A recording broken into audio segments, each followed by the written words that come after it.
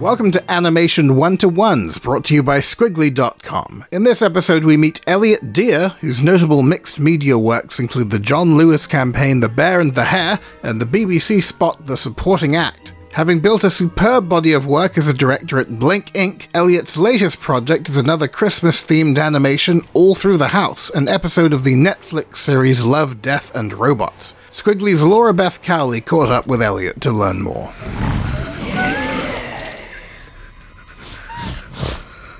Could you tell me a little bit about how you started in animation?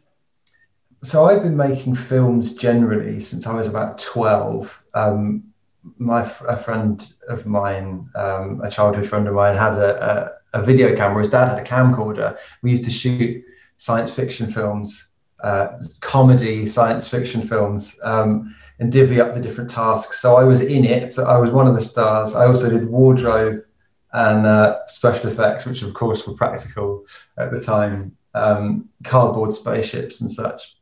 And then we did that when, everyone else was kind of being cool and playing sports and stuff. That's what we did. So we would write and prepare for the filming all year. And then when it was half term or Easter or summer holidays, that would be what we did. And we'd just shoot it all in one go in kind of in a week or something, and get it done. And then we'd edit it from tape to tape and all the rest of it. It was a lot of fun, but pretty rough around the edges. I think, there was some kind of animation in there, a little bit. That's certainly where I got the bug for general kind of filmmaking and practical things and making models and painting stuff and getting into Dad's shed and using his tools and seeing what we could do. Also, my parents had saved up for a PC when I was sort of 15. I remember everyone else had one, and I didn't, and they got me one, which was really great. I remember being so pleased with it. I burst into tears. It was quite low spec, but it would, it could run. It was CorelDRAW at the time I had on it. Well, not even Photoshop, and a very early version of Flash, which is now Animate. Essentially, it's part of the Adobe suite, but I think Flash 5. That will give away my age, I did a lot of stuff in that kind of. Bearing in mind there was no YouTube, there was no learning online, no tutorials. It's just kind of pressing buttons until it does the thing you want it to do, and you find that it takes you 50 times as long because you don't know the shortcuts and things. But again, it was just really fun. It was just moving things around in Flash and recording rubbish audio and making things move to it, and that was part of it as well. So there was the physical kind of practical model making side coming from making films with my friends, and then that 2D stuff, scratching the surface of that on my PC, my beige PC, the CRT monitor. This is the thing, people kind of don't realize how lucky they are having all the equipment, laptops and things. It's just, I had a monitor that was about that deep. Yeah.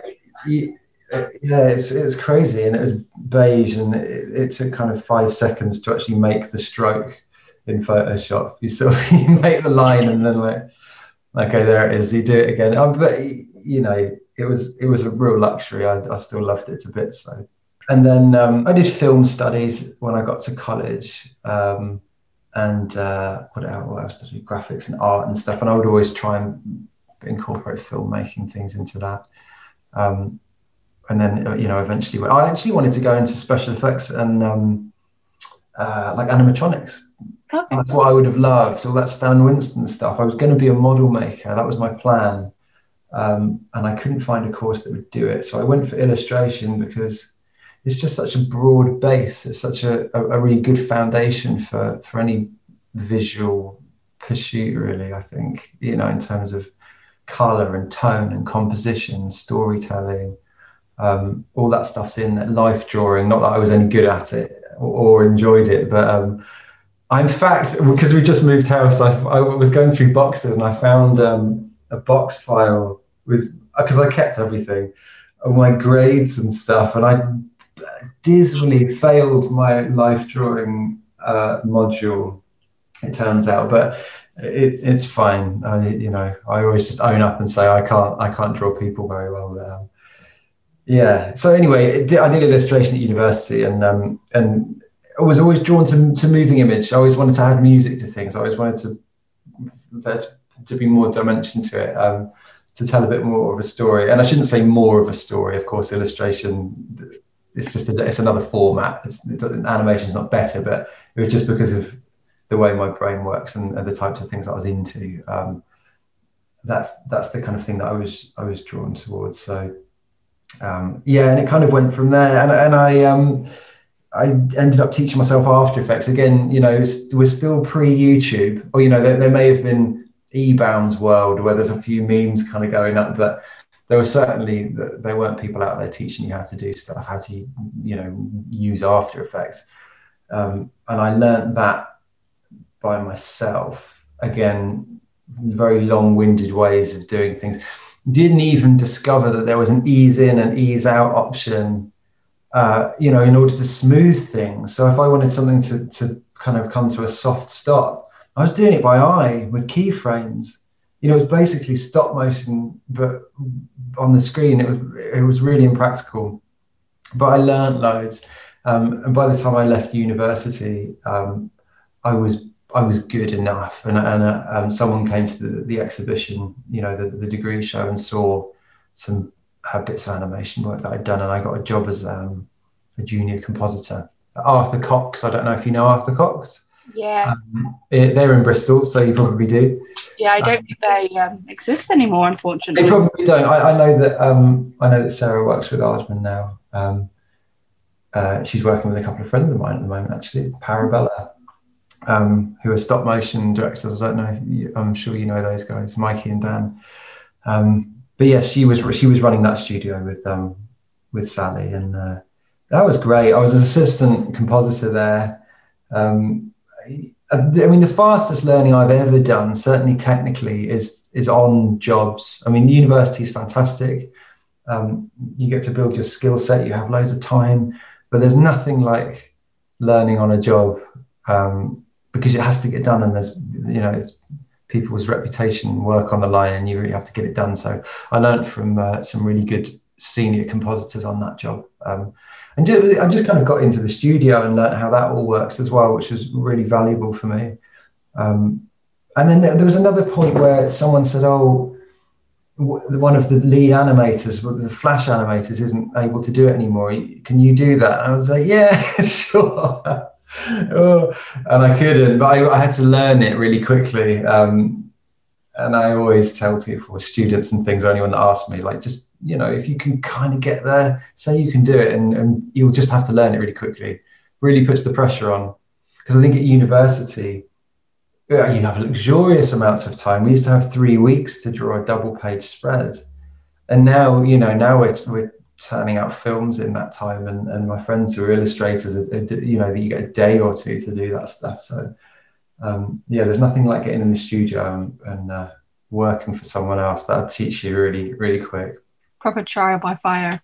Absolutely. I should have just said trial by fire. I wouldn't have had to talk so much. But and then it went from there. I was a compositor and working After Effects for years, and then I was doing. Where do you want me to stop with this story, by the way? Because I will just go. Whenever you feel you've run a course. Or I was doing commercial work. I was working in studios as an After Effects compositor, and then by night I was doing and on the weekends I was directing music videos, and I do them for like £100, and they'd be live action with animation or just animated, and it was essentially an excuse to try out new processes and I've got a new Wacom tablet, I'll do a music video and get used to it. And any ideas that I had, I would try and get them into something. And £100 nothing really, but it was more about the experience, and that's what I did with my evenings a lot. I didn't get much sleep back then, but what it meant was that by the time I was 24, 25, I was starting to get my work seen by people, directorial stuff, not compositing work, but as a director. And, you know, I was showing people my reels or getting it up on the internet. YouTube was now a thing by this point. I'm pleased to say. And it kind of went from there really. And I ended up in London. Just, you know, a friend said there's a job that needs doing in an ad agency. And then someone else saw my show reel and there it went, and Blink spotted it eventually and turned me into the director I am today. There is a side story to that, to getting into directing, which is I didn't really know what I wanted to do. And I never really thought I'd be an animation director. I was lucky enough to get onto the set of Fantastic Mr. Fox when I was 24. I had a mate whose brother worked worked the computers basically and all the software that captured the footage. So I was allowed to work as an intern for 2 weeks, and I managed to blag an extra week on the end. And it was amazing. And my idea was that I was going to go in. Firstly, I was going to take my portfolio in and show it around. But I was also going to try and get an idea of what it is that I wanted to do. Do I want to be a model maker? Do I want to be a painter? Am I going to paint the backgrounds? You know, what is it that maybe I should focus on being an animator? What do I want to do? What grabs me? And you know, they were very welcoming, and I got to work with the set builders. And then when someone needed me to put labels on the little cans in the supermarket and stuff, I'd do that, and I'd meet people there. And by the end of it, I just wanted to do all of it. I wanted to be in control of all of it. I thought it was fantastic. And I still feel very grateful for the experience and all the talented people that I got to work with. But I just wanted to oversee all of it because I'm a bit of a control freak. I like that. I'm an animation director. You can control everything. It's not even like being a live action director where there's like happy accidents. There's none of those in animation. I control it. But that's why I liked everything. And I thought, okay, this is what I'm going to do. I'm going to direct stuff. I want to be responsible for creating worlds like this. So that was another part of that decision, I guess. Yeah, exactly. Put me on my course, my trajectory. That's great. That will come on to a question I have a bit later. Okay. So you've obviously forged quite a reputation for your use of like innovative techniques with different kinds of production and performance to tell, you know, phenomenal stories. But can you tell me what draws you to this mixed media approach on your work, and what do you feel it brings to the audience, both emotionally and visually? It's funny. It's an interesting conversation to have, and it's the kind of thing when I'm wandering around the house, I actually ask myself the same question, because I think, why am I doing? Is it selfish? Is it just because I want to do it? It's a few things really. I was looking at some comments on Instagram that somebody left on one of the Love, Death and Robots bits that come up. It was a few still images. And it's the same question that you get a lot of the time, which is, well, why bother? Why bother doing it in stop motion when you can achieve the same quality in CG? So that was one of sort of 500 comments on it. But most of the other comments were, wow, it was stop motion. And I don't know what value that has exactly, but it seems to strike a chord with people. And I'm, you know, to answer the question properly, really, why do I like it? It's tangible. And you'll hear a lot of people say this. Ask anyone that works in stop motion, you'll end up with the same answer. So I'm not going to say anything more interesting than that. But it's got story. You know, I like objects with stories, and people have had their hands on it. And I don't want to say there's imperfection, because some of the artists that we work with make their work perfect, but it's got a life beyond the screen. And when it's not on camera anymore, it's still there. I think that's really nice. There are artifacts of the film. And there's imperfection and human error. And again, that's not a diss on anyone that works in stop motion. It's a great thing. It's something that makes it slightly easier for me, certainly, to connect with stuff. I like practical effects. I like knowing that there were people behind the scenes with their hands on stuff. And then also there's another answer, which is it's what I know. you know, whilst I did do animation on the computer, like I said at the beginning, I was painting things. I was in the shed. I was making things out of cardboard. It would be a complete jump for me to change. You know, you can, there's software, you know, Photoshop, you can do a digital painting with digital brushes that look fantastic. You say to an oil painter, why would you bother? They like the feel of the medium. You know, you understand it and how it moves and how it works, and that's part of it. But also I like being in that environment. And this is a third answer, which is that's where I like to be. I've done CG jobs, I've done full 2D jobs, and I'm always impressed with the artists involved, and I'm always fascinated with how it works. But I love being in a studio. My dad's a carpenter, or he was, he's just retired. And so I'm used to there being a shed and wood and things being made all the time. And I would go to work with him when I was a teenager. And it's an environment I like being on a film set. You're kind of on a building site a little bit. And it's not as wild as that, but there are wires, there's scaffolding, there's people overhead pulling up chains and things. And I really like the energy of that environment. I like working with carpenters. I like working with painters. I like working with people that work with their hands and watching them make things. It's a real treat for me. You know, that's not to say that people that work in CG, it's an incredible craft and it's the same deal. It's that level of details going into it. But I like being in that space. I like that being the way I spend my day. And it's a fascinating place to be. And I think that it comes through in the work sometimes. And there's definitely a place for stop motion. There are definitely projects where it's not suitable. You know, a lot of the time I get jobs come in, might be an advert or a music video, and people say, oh, we want a stop motion film. You think, no, do it on the computer, honestly. Like, you don't need it to be in stop motion. It's not really an appropriate way of telling this story. I think it's got to be used for the right reasons. But yeah, it's just a lovely way to work, and I think it's a treat. I say it's like summer camp for me if I'm on a shoot, because I'm learning all the time, and it's just such a treat to be able to do it. So that would be another answer. Okay. And I'll give you one more answer, which is I don't like the idea of old ways being lost. Tradition, I think keeping tradition alive is good. You know.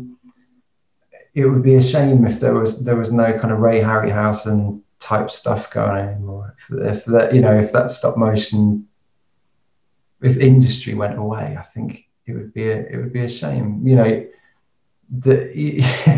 it's difficult.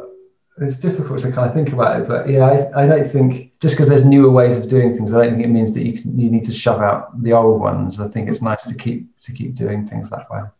The sense of heritage, isn't it? I think that's. So yeah, I think that's probably a more eloquent way of putting it. Yeah, I think so. Which is probably why there's such a breadth of that kind of work in England, because we have such a fondness for heritage. Like we have a very strong connection to our history, and yeah, you might be right. We appreciate it. You might be right, but it's also, and I use this as a kind of buzzwordy type thing. If I'm trying to sell in stop motion, if I'm trying to trump another studio that are pitching a CG job, it's intimate. You know, you're with people when you're making it, and it's the stuff's inherently tiny. And whilst you can create vistas and an incredible scale with stop motion based on the way you photograph it, there's an intimacy in that work, I think, in the textures and the way that things are made. And I don't know, I think that's a nice quality as well. And that maybe that's why we like it here. I don't know. I don't know if that's got any value as a comment or an observation, but yeah, it's just got a great feel to it. On that, what are there any other kind of considerations you have when you're sort of looking at what new ways of working on a piece when you're sort of pitching? Well, I mean, you'll have noticed that you've already kind of identified I'm not a purist, so that you'll get that a lot, and that's when you talk about heritage and wanting to, you know, that being the reason for pursuing stop motion, for example. You will get people that believe that things should only be done in that way, and there shouldn't be a lot of technology used. When we were on Fantastic Mr. Fox, when I was a runner and an intern in the studio, that was one of the things I found really interesting. There was a guy, an animator, Dan Gill, who actually ended up being one of our leads on the Love, Death and Robots project. He's fantastic. He's worked at Leica and all over the place. Anomalisa he was on. But I met him when we were 24, and his job was to, at the time as an assistant, was to come up with practical in-camera ways of showing, the characters being electrocuted when they go over a fence. These are things you could do in After Effects or in CG really easily. But Wes Anderson wanted solutions that happened in camera. I guess he wanted that kind of 1970s stop motion feel to it.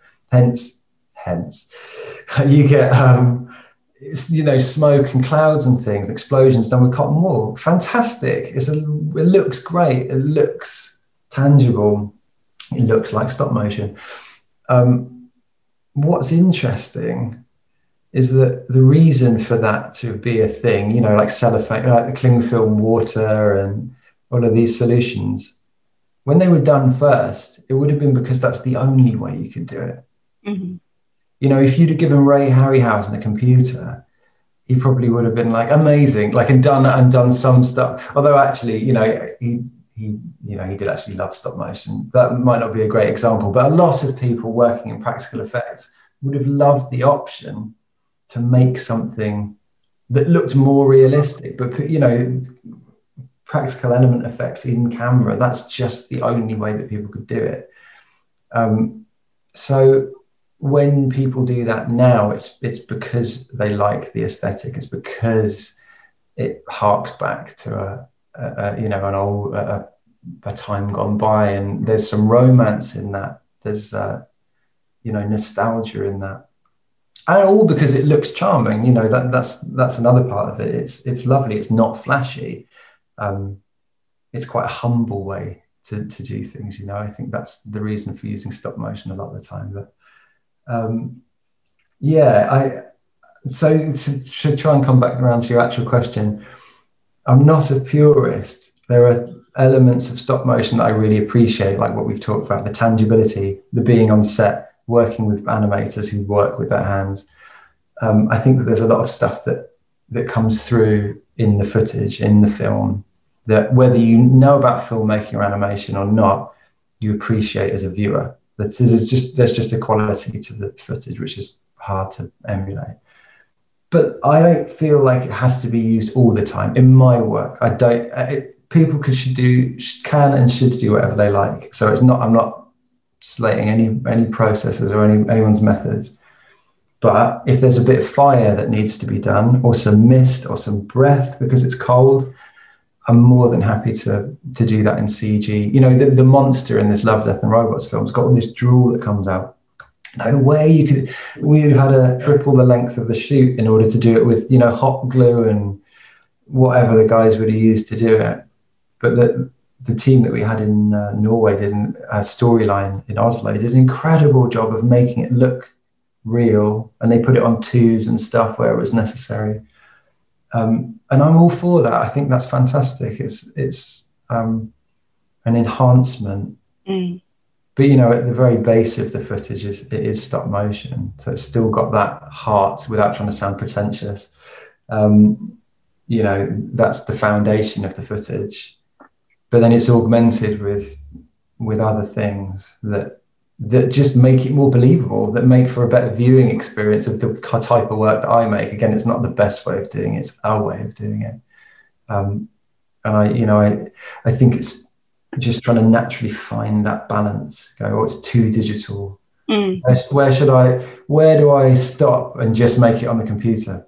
Yeah. Where did the stop motion bit become pointless? where did I start wasting everyone's time? So it's just making sure that I don't end up asking myself that question. I think when you're doing so many projects, and it's not like, or any project, you're building a world, so it's about creating those rules and what rules you're going to apply to different things. Like are you going to use everything stop motion, or are you going to have elemental things that wouldn't be tangible in real life, but you want to visually show them? Are those going to be digital, or are they going to also be practical? And it's all rules. It's setting up rules, and as a director, it's your choice to decipher that line. I think there are absolutely rules to the way that I do things. I could maybe sit down and write a list of them, but I don't actually. I can't just reel them off now. And it changes. And it does change, and it depends what it is. This film, All Through the House, for Love, Death and Robots, it's based in a house. So we don't need any digital set extensions. We don't need to be doing big digital matte paintings for the sky or a CG city on the horizon. But I would probably go there had there have been a big establishing shot that required there to be a city. So it's just, I don't know, the right tools for the job, I suppose. When you are sort of bringing in all of these various elements into a production, how does that affect your control, like you were saying at the beginning, your control as a director, when you don't necessarily have that specific skill set? You're aware of it, but how does that alter your control over a production? I just make sure that I learn about it as quickly as possible. Again, going back to what I said right at the beginning of our chat about learning on the job, and it's the fastest way to possibly learn. Mm-hmm. I'll ask a lot of questions, or I will watch a lot of stuff. I'll do a lot of research. And the other thing is I wouldn't ever waltz into a CG studio and be like, "Oh, what are you doing?" "Yes, I understand this." If I don't understand it, I will ask. Yeah. And try and have a bit of humility and say, "Can you explain that to me? And how does this work?"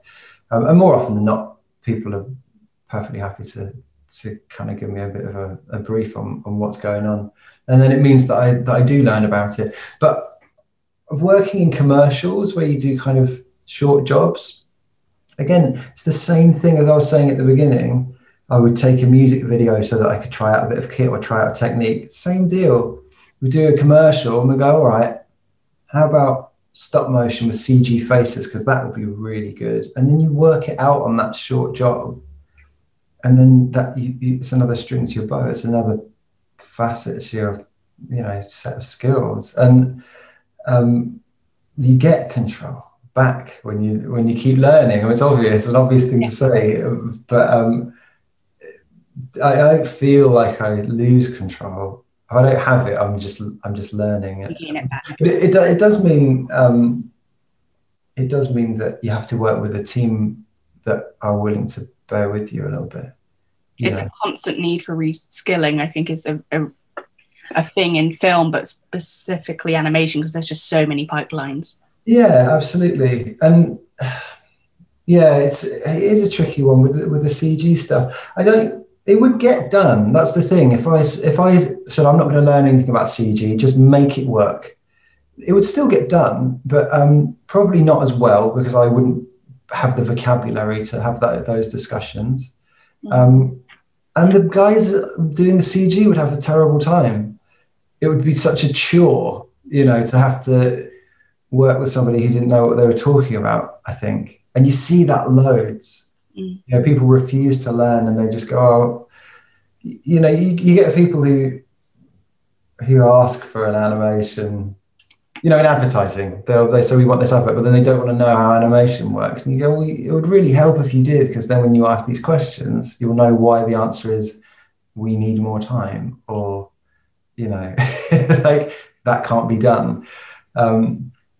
So I think it's important for that reason. You don't want people you're working with to be having a terrible time. So it's worth trying to learn as much as possible. So you've got that vocabulary. I always think it comes down to a bit of respect, really. It's absolutely, yeah, it absolutely does, I think. And you can't not respect the people that work in this industry, I don't think, because the skills, it's unbelievable. And also time. Just the time. The time, yeah. But having the title director, it sort of it puts you at the top, or it feels like it does. I think some people feel like they're at the top of the pile, and whilst there is a lot of responsibility, you just can't do it on your own. I've tried for years. That's what I did all through my 20s, is made stuff on my own. And you just need other people if you want stuff to be that much better, that much bigger. It can't be done on your own. And you got to recognize that. And then it actually brings you back down to, that's terrible, isn't it? Back down. You know what I mean? Like psychologically, it puts you on a level with the entire team. But it's a very, cultural thing of like where we've sort of ranked director. Yeah. It's a hard thing because it's both within industry and outside of industry, and sort of breaking that down and getting that understanding. Yeah, it was actually a friend of mine who said years and years ago, we were in our mid-20s, that he doesn't like to see himself at the top, and actually thinks of himself as part of a line, and it's absolutely the way to think about it. And directing, obviously, you're part of, you're responsible for every part of it, and ultimately people do need to listen to you. It's still, I don't know, I still think that it's a division of labor, isn't it? Yeah, it is. You can't really claim it. It's really tough. You can certainly feel proud, and because you're probably one of the people that have been involved in the project for the longest time. But I don't know. Again, that's why I like being on the set. That's why I like working with animators. That's why I like being in the studio, because you go, yep, I can't do that. That's amazing. Just puts you in your place all the time. Yeah, it's like the logic of a producer, because a producer is the first person and the last person on a project. Yeah, that's for sure. Person who's like, it's their responsibility to make sure everything's going okay, and if it's wrong, it's their fault, and if it's great, it's not because of them. Yeah, it is historically the notion. Yeah, that's very true. That's a job I couldn't do. Producing, those guys are amazing. Yeah, it's weird. You think, oh, they've got a completely different way of thinking, but they still manage to have creative input and know what's right and what's good and what's not right. And they're at dinner, you're having to send emails to people in other countries, and you're like, this is crazy. I've got a lot of respect for the producer. So going back to your most recent project with Netflix for Love, Death and Robots, which was really beautiful. I'm a huge horror fan, so it was like really right up my street. Yeah. And it was interesting because I think it's the first use of practical puppets in that series, in the Iva series. Yeah.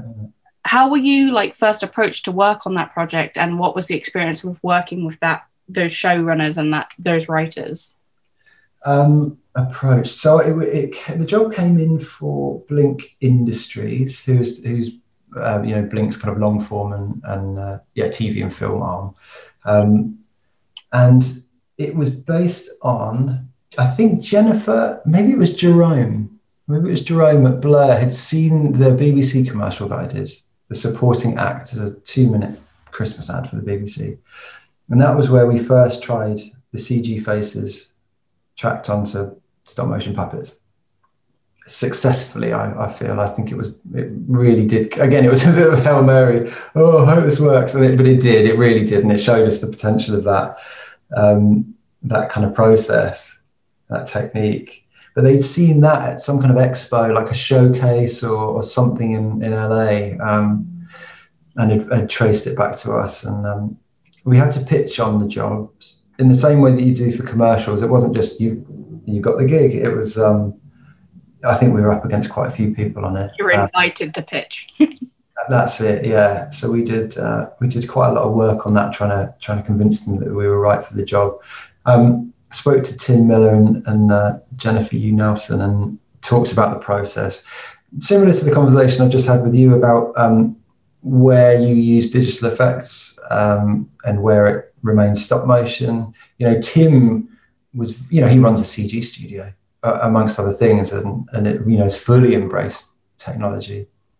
And they're at the top of their game in the kind of stuff that they do. So he wanted to make sure that this wasn't just going to be a novelty film on that anthology. It needed to still be cutting edge and fit in with the the rest of the films on there. So he didn't want that in-camera practical effect. I think what he actually said was, we don't want it to feel like a student film festival.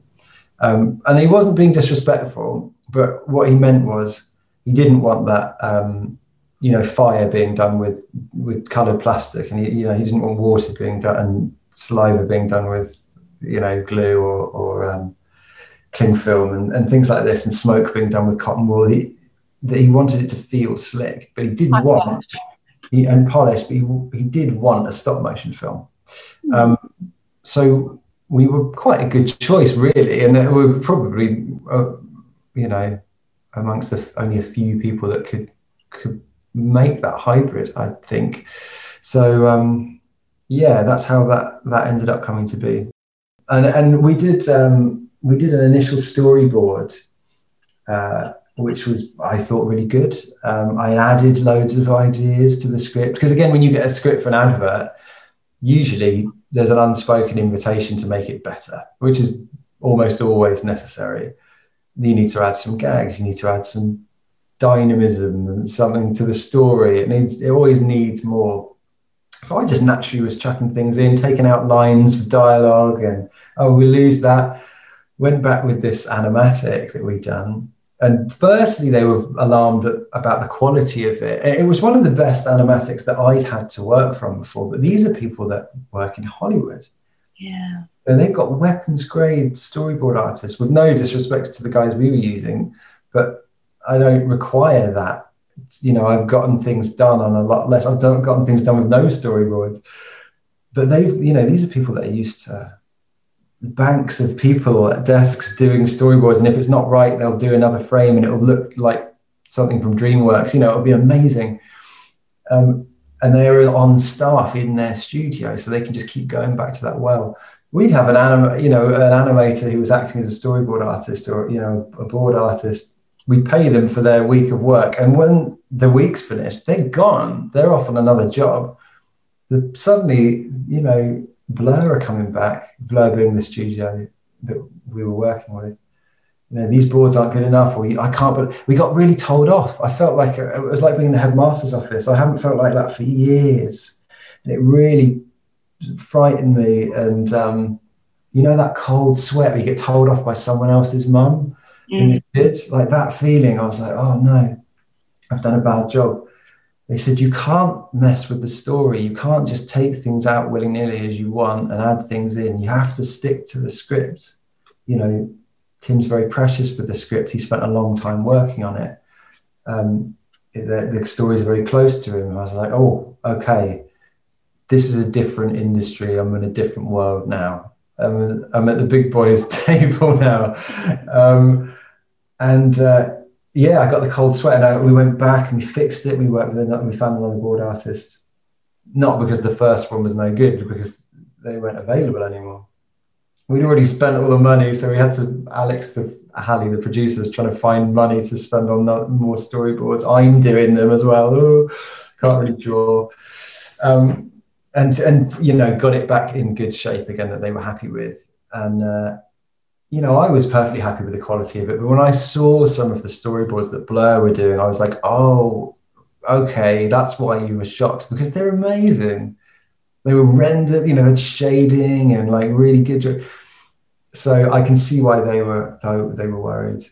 And we knew we had it covered and that we'd do a good job. It's just, I think half the job was actually showing them, trust us. We did have a couple of sticking points, I guess, the creature design being one of them.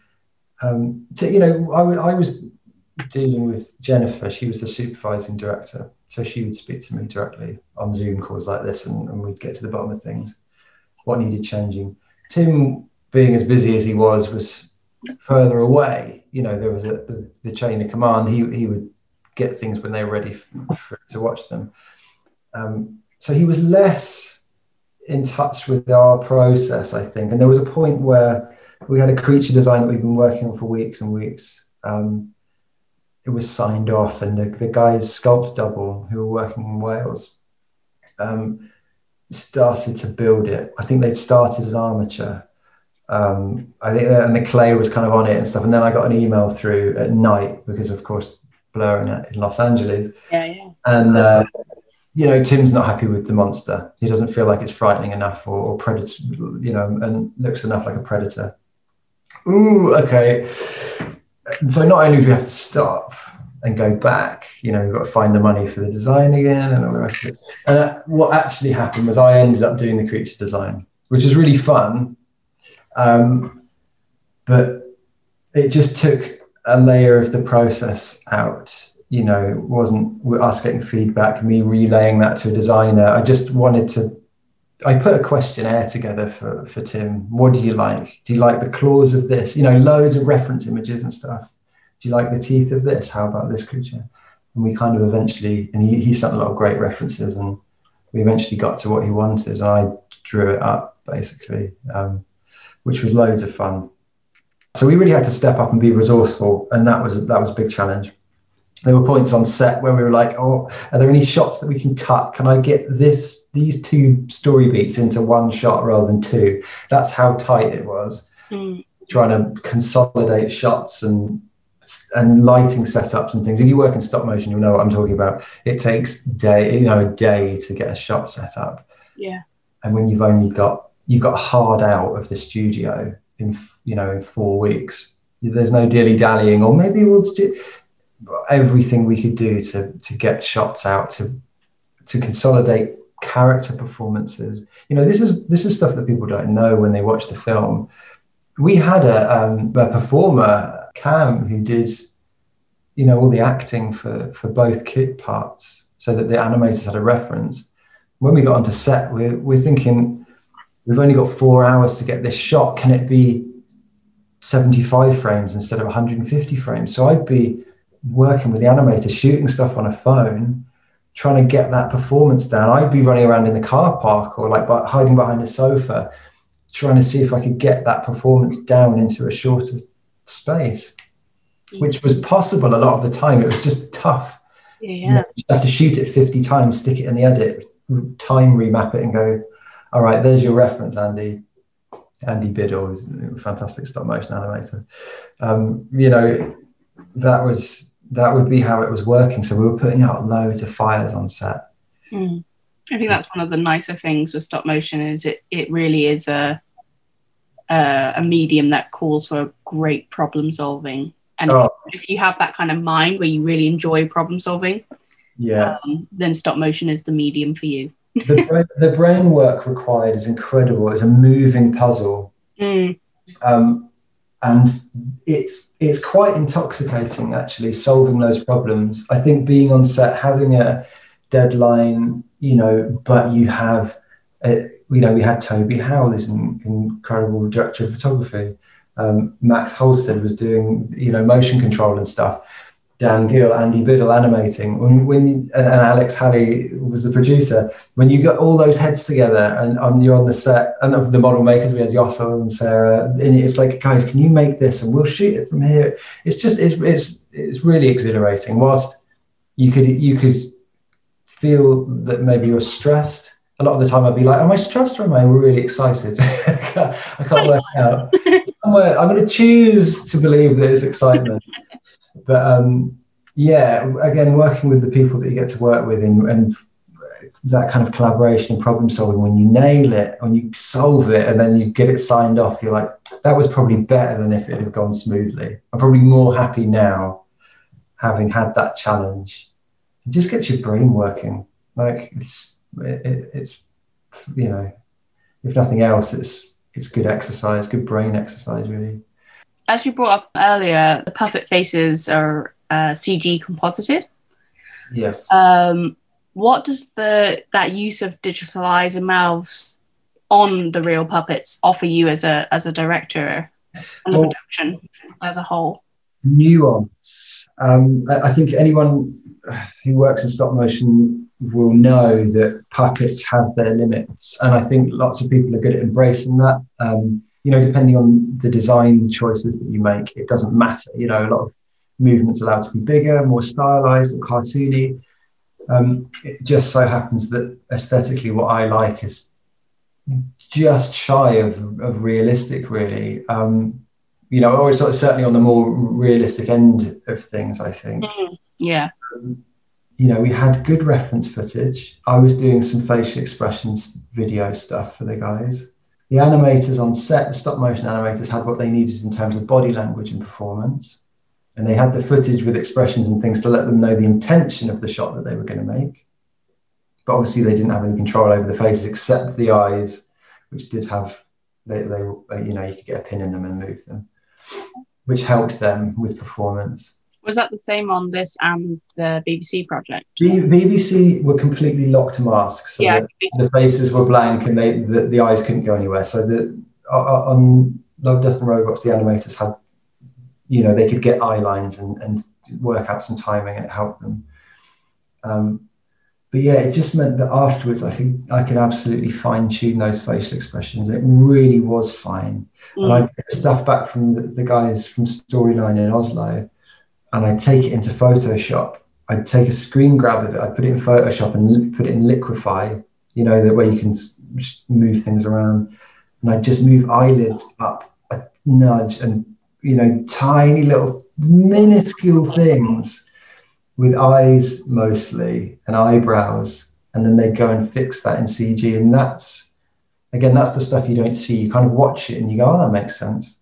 But it really, such a layered process in order to get that believable and not weird, not uncanny. Yeah, and detail and nuance is the short answer. More control and detail. Yeah.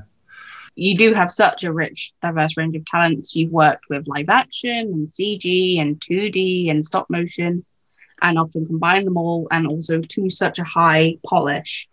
Is there anything you're particularly excited about trying out next? No, that's a negative answer, isn't it? I'm done. No, it's not anymore. I think there was a point where, going back to what I was saying about being in my 20s, and it's like, I can't wait to try this. I'll do it for this music video for no money. I can't wait to try this. I'll make this commercial. I think I feel like I've kind of gotten to the bottom of a lot of the things that I was wondering about. I wonder if that will work. I wonder if CG faces, I imagine that there will be other things that come up eventually, but I'm not going to say, I've completed animation now. I've gotten to the end of it. I've done the final boss. It's not that. What's happened now is, since I've worked on such a variety of things and built some knowledge and some skill in various areas, what I'm able to do now is to respond well to quite a few briefs. I won't say every brief, but we'll use the right tools for the job, and it'll be, we want that stop motion feel, that tangibility, that nostalgia that you get from the Rankin Bass Christmas specials, but we want the faces to be really detailed, and we want there to be real. Okay, fine, I'm going to combine this and this, we'll put them together and I can make that work. I think from doing all this stuff, it makes me a better responder to briefs and things that people want, rather than before you kind of shoehorn in a process because you want to try it out. I feel like as I get older and more experienced, there's less of that now. It's more about, what do you need? What does this project need? What does this story require in order for it to be told in the best possible way? So, yeah, I think that's how it works now. It's the evolution of it. Excellent. Love, Death and Robots Season 2 is available now on Netflix, and to see more of the work of Elliot Deer, be sure to follow him on Instagram at ElliotDeer_animation and on Twitter at Elliot_Deer. You can check out his films on Vimeo and see more of Blink Inc.'s spectacular output over at blinkinc.co.uk. Be sure to subscribe to our YouTube channel and podcast streams for more exclusive animation-themed coverage, and visit us at squiggly.com. We're also on Twitter at Squiggly, Instagram at Squiggly Animation, and Facebook.com/Squiggly Magazine. We'll be back soon with more animation one-to-ones. Until then, happy animating.